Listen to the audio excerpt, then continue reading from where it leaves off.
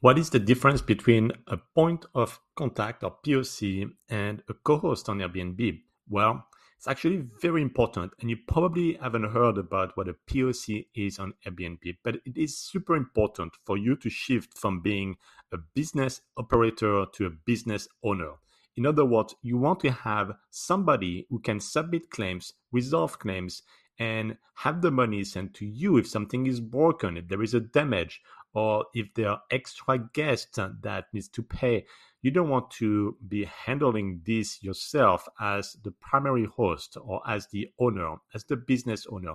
You want somebody else to do it for you. And of course, you incentivize them each time there is a claim that is successfully paid, like extra guests that are paid, or extra pets, or the sink was broken, anything. Each time it's paid by the guest, that a claim is resolved, then you can have your point of contact incentivized by giving them $20, for example, and maintain this in Google Sheets so you can have full visibility of the claims that they are tracking. So back to the main point, a POC is actually somebody, a co-host, see it as a super co-host, somebody who is allowed to submit and resolve claims on your behalf. A co-host cannot, super important, a co-host cannot send claim and resolve them. They cannot ask money to the guest. A point of contact can, and the best part of it is you would get the money.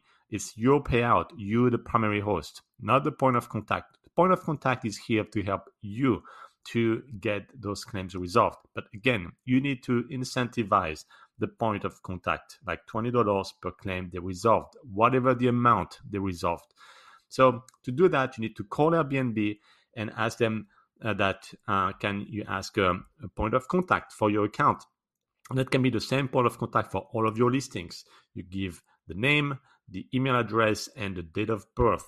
Of course, ask your point of contact first, and then they will manually Airbnb add them. It's super quick, actually. They do it in less than 24 hours. And then you have a point of contact, somebody who can help you to settle all of the claims and open claims and monitor your listing, ring video doorbell so that the check-ins are done correctly. So today it's all about making sure the operation runs smoothly, and you need to have a point of contact if you don't have one already.